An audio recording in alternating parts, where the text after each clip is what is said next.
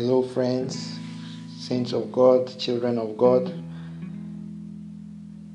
Welcome to our program, the 100 Days of Prayer for the World Church and its mission. Why is it necessary for us to pray? It's necessary for us to pray because the world is going through difficult times. And our message for today, being the beginning, is peace in the midst of crisis. As children of God, we are expected to show peace or experience peace in the midst of crisis. Our text for today is from Luke 21, starting from 25 to 28.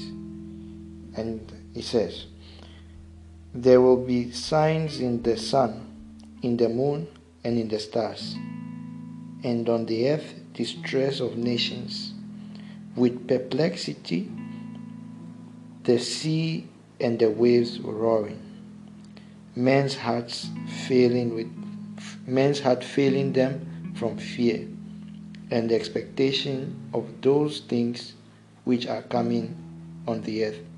For the powers of heaven will be shaken. Then they will see the Son of Man coming in the cloud with power and great glory. Now, when these things begin to happen, look up and lift your heads, because your redemption draws near." Amen.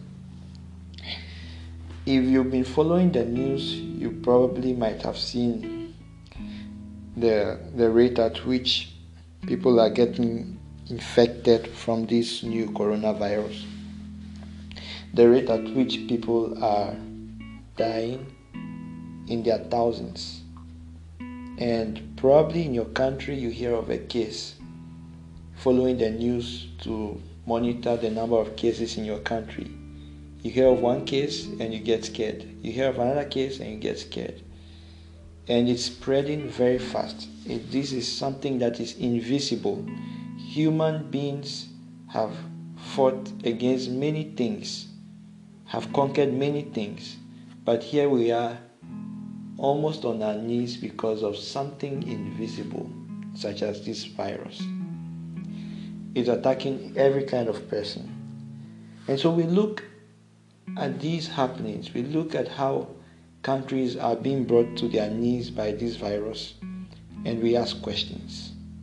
But as Christians, God has given us His assurance that we should not fear. Let us cling to this promise that God is with us.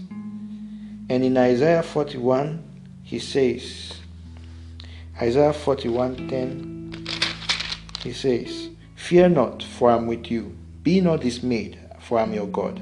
I will strengthen you. Yes, I will help you. I will uphold you with my righteous right hand."